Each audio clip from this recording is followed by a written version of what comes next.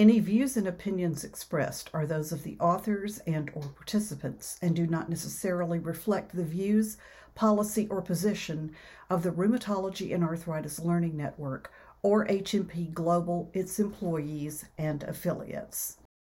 Welcome to this podcast from the Rheumatology and Arthritis Learning Network. I'm your host, Priyam Vora, and today we are talking with Dr. Tate Johnson. Dr. Johnson is an assistant professor in the Department of Internal Medicine, Rheumatology, and Immunology with the University of Nebraska College of Medicine. Today, we are going to discuss his research on the development of aortic stenosis among patients with rheumatoid arthritis. Thank you for joining us today. Yeah, appreciate you having me. Excited to be here. I understand that there is already an established association between rheumatoid arthritis and ischemic cardiovascular disease. But not much is known about the link between RA and aortic stenosis. Is this what prompted your research? Yeah, you're right. So, historically, I think it's been well recognized that patients with RA, cardiovascular disease is the most frequent cause of death in RA. And I think one of the most sort of studied manifestations of cardiovascular disease in RA really has been ischemic cardiovascular disease or coronary artery disease, which is probably the most frequent cause of cardiovascular disease. So rightfully so. We recently actually conducted a analysis in a similar cohort of patients with RA, looking at sort of specific causes of cardiovascular disease mortality to look at, in addition to ischemic heart disease, what other things are sort of causing this, mortality gap that we're seeing in patients with RA. And we were actually surprised to find in that analysis that valvular heart disease was perhaps one of the more overrepresented, so not the most frequent, but more overrepresented causes of cardiovascular disease related death in patients with RA. And so, valvular heart disease has been described as an extra-articular manifestation in RA. There's been some cross-sectional imaging studies, small case series in the past have suggested this, but really no large sort of epidemiologic studies to look at the risk of, valvular heart disease or valvular heart disease related outcomes. And there's been some, increasingly there's been an understanding that, what we used to maybe think of, in the case of aortic stenosis as more of a degenerative process, there's been sort of this increased understanding that there may be an inflammatory component to that, both in some non-RA human studies, as well as some interesting, mouse models of autoimmune arthritis, where these mice with autoimmune antibody-mediated arthritis actually develop sort of an inflammatory valvular carditis. So kind of putting all that together is kind of what prompted, our motivation to, want to look at the risk of aortic stenosis, which is, one of the more common causes of valvular heart disease, surgery and valvular heart disease related death in the US, really burdensome condition. So that's what prompted us to want to kind of look at this on a larger scale. Right. Would you describe your study? Yeah, so this study was using national VA data, so really large data set. We created a cohort of about 70,000 patients with RA and matched them to non-RA controls, and there are about 700,000 controls in our study. This was an administrative data set, and so we used diagnostic and procedure codes to identify aortic stenosis outcomes. So we identified aortic stenosis diagnoses in the inpatient and then outpatient setting. We also examined for or identified aortic valve-related interventions. So this would be like surgical aortic valve replacement and then transcatheter aortic valve replacement. And many of those we actually linked with Medicare data outside of the VA because many of those procedures occur outside of the VA. So we spent some time kind of linking with these other data sources to ensure that we are capturing all of these events. And then we also identified aortic stenosis related death with linkage to the National Death Index. So once we kind of identified those events, we basically excluded any patients who had valvular heart disease before the start date of our study. And then we examined the risk of aortic stenosis related to RA status, and we accounted for many of our traditional cardiovascular disease risk factors, including things like, body mass index, smoking status, comorbidity burden. And then we also adjusted our analyses for the frequency of healthcare utilization. So we know patients with RA are going to be seen by healthcare providers more often, just sort of with the nature of RA treatment. And oftentimes in studies that can lead to what we call detection bias, where they just may be more, likely to get an echocardiogram for other reasons and then detect their aortic. So we kind of accounted for that by adjusting for the frequency of healthcare utilization. And so after this analysis where we looked at RA related to non-RA patients and the risk of AS in RA patients, we then restricted 2 patients with RA to sort of explore sort of risk factors, RA related risk factors and how those might predict AS onset amongst patients with RA. Right. And what did you find? Yeah, so in our initial analyses where we're looking at patients with RA and their risk of AS compared to non-RA patients, we did find that AS was occurred more frequently than in patients without RA, and that was statistically significant. And so in our adjusted models, we found that patients with RA were at a 48 or nearly 50% increased risk of our composite AS outcome. So that's any inpatient, outpatient diagnosis, procedure, or AS related death. We found that patients were also at a higher risk of perhaps more severe aortic valve disease, in the sense that they were at a over 30% increased risk of undergoing an aortic valve intervention, and then 25% increased risk of AS related death. And then we performed several sensitivity analyses where we found that these findings were robust to sensitivity analysis where we stratified by healthcare utilization, restricted based on age, and such. So you mentioned age, gender, race. So did you find that these demographic factors also were associated with the risk of developing aortic stenosis? Any specific trends that you noticed? Yeah. And so in our analyses when we restricted to patients with RA to sort of look at specific risk factors for aortic stenosis, we did see some signals as far as some of those risk factors you're mentioning. So age obviously is one of the biggest risk factors for aortic stenosis, and so we did find that older age was definitely associated with AS. We also found that so obesity was associated with an increased risk, and we saw a bit of a dose-dependent response where higher BMI categories at baseline were associated with a higher risk of aortic stenosis. And then in our analyses, looking at RA-related risk factors, the things we were looking at. So we were looking at whether seropositivity, so positive for like rheumatoid factor, anti-CCP. We looked at whether an elevated ESR or CRP measurement at baseline, as well as specific glucocorticoid or conventional DMARD or biologic DMARD use, whether there was any association between those at baseline and AS risk. And we didn't find any association between seropositivity status and aortic stenosis. What we did find was that patients with a higher ESR or CRP at baseline were at a modestly increased risk of AS. And then we also found that patients who had been received either glucocorticoids or a biologic DMARD at baseline were at higher risk, or an association seen between that and aortic stenosis. And really what we think that suggests, rather than any specific sort of treatment effect necessarily, what we think that suggests that these are likely patients with more severe rheumatoid arthritis. And so those patients with more severe rheumatoid arthritis are also more likely to be on steroids, more likely to be on biologics. And so we think that likely sort of explains this association and sort of suggests that perhaps more severe rheumatoid arthritis portends a higher risk of AS. So should the risk of developing aortic stenosis be kept in mind before the doctor prescribes certain medications or drugs?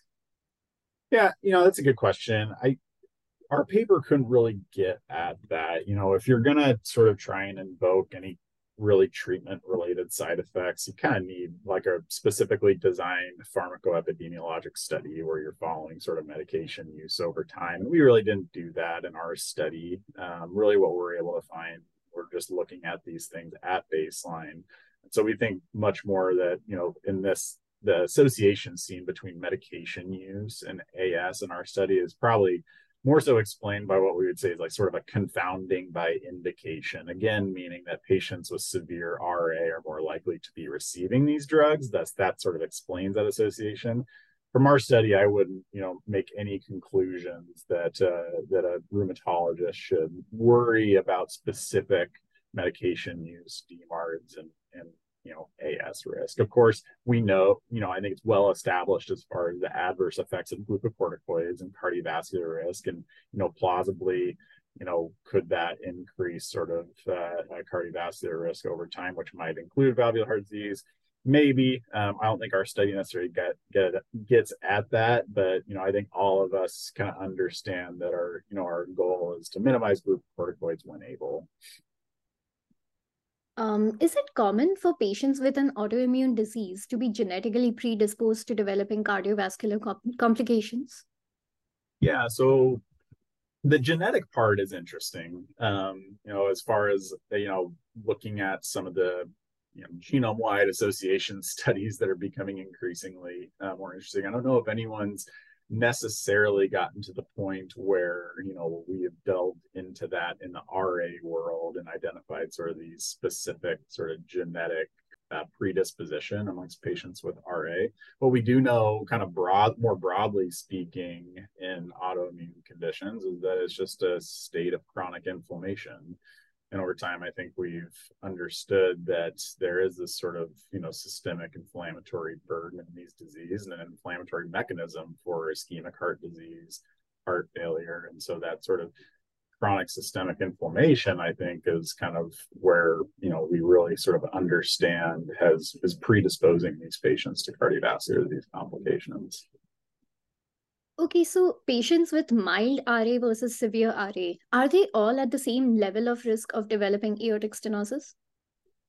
Yeah, so again, we think our data suggests that. So this is a large epidemiologic sort of administrative database study, and so the things we were able to look at is a measure of systemic inflammation, so a SED rate or CRP, as well as sort of making some of these conclusions based on the type of treatment patients were receiving. So those were kind of the surrogates for severity of RA disease activity, which in our analysis, we think suggests that more severe RA might be associated with a higher risk of aortic stenosis. In this study, we weren't able to follow the specific RA disease activity measures. So our clinical RA disease activity assessment, like the DAS28, we don't have any longitudinal assessment of that in this study. So we can't, specifically get at these different RA disease activity severity categories and how they influence AS risk. But we, I think that would be our hypothesis, but certainly needs further study. So just out of curiosity, is checking for aortic complications currently a standard practice when diagnosing or treating patients with rheumatoid arthritis? Yeah, no, there's not really any widely adopted, screening strategies in general for any cardiovascular disease complication when patients are diagnosed with RA. I think it's something we educate our patients on. We, of course, sort of, focus on, the sort of evidence-based practices that we would in many other patients as far as cardiovascular disease risk factor, management, but no accepted practices as far as screening for aortic stenosis at this time. Would you be able to recommend any specific cardiovascular disease markers that should be routinely monitored to uncover underlying cardiovascular complications? Yeah, that's an interesting question. And I think, and especially amongst folks that are interested in sort of cardiovascular disease research and RA, I think that's almost sort of the holy grail of figuring out what's the best risk stratification strategy in patients with RA. We know that, the risk calculators that are most commonly used in the general population tend to underestimate cardiovascular risk in patients with RA. But there hasn't been any sort of development of a widely accepted risk calculator that is, more accurate. And so I think that's continually an area of research need is to identify either, what's the risk stratification strategy or biomarker. I think at this juncture, really, it sort of boils down to ensuring that we're educating patients on their risk of cardiovascular disease and being very cognizant of, more aggressively speaking to them about lifestyle modifiable, risk factor modification, whether it's lifestyle like smoking, routine exercise, and then just ensuring that primary care providers and rheumatologists are working together to make sure things like, those, modifiable risk factors like high blood pressure, lipid screening, diabetes are all managed aggressively. I think oftentimes in patients with RA, at least in my experience, when we're seeing them so frequently, oftentimes sort of identify their rheumatologist as their primary care provider. And so I think that the rheumatologist has to some extent take ownership of that and at least communicate with a primary care provider, and making sure that these sort of these things are being done. Do you have any plans to expand this to a broader study? Yeah, so I think to your question before as to how does the severity of rheumatoid arthritis disease activity, influence aortic stenosis, I think that's an area of interest for us. We have a prospective cohort that in the VA where we do have a large population of patients with longitudinal disease activity measures. And so those are some findings that we'll be presenting actually at the ACR convergence this year, looking at how does disease activity sort of predict aortic stenosis risk. And then I think one of the other areas of interest is sort of, as we think that, valvular heart disease is perhaps a bit of an under-recognized cardiovascular disease complication in RA.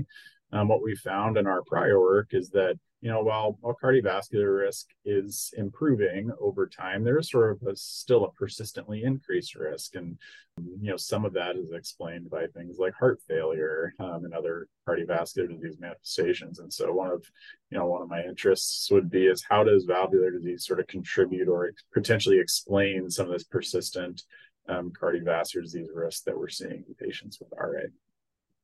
That's all for my questions. Anything you would like to add? Is something I forgot maybe? No, I think that's great. I think we covered a lot of, great information here. I think our take home from this study is really that, for the rheumatologist, I guess, seeing a patient in clinic, it's kind of just, being aware that valvular heart disease is amongst these cardiovascular disease complications. There's been interesting studies in the past that have shown that patients with RA are, maybe less likely to present with what we would say are classic symptoms of heart disease, whether it's ischemic heart disease or heart failure. Sometimes it's easy to sort of mistake some of the symptoms of aortic stenosis like exercise intolerance or, shortness of breath, lightheadedness for perhaps deconditioning related to a person's articular disease. So when you're hearing that, not just attributing all of those symptoms to articular disease, but having sort of a high index of suspicion to think about cardiovascular disease complications, including AS, perform a careful exam, think about echocardiographic screening when you feel it's indicated. So. Thank you so much for taking the time to talk to us, Dr. Johnson. Once again, for our listeners, that was Dr. Tate Johnson explaining how patients with rheumatoid arthritis are at a higher risk of developing aortic stenosis and the subsequent risks of aortic valve interventions and aortic stenosis-related death. Thank you, Dr. Johnson. Thanks for having me. Appreciate it.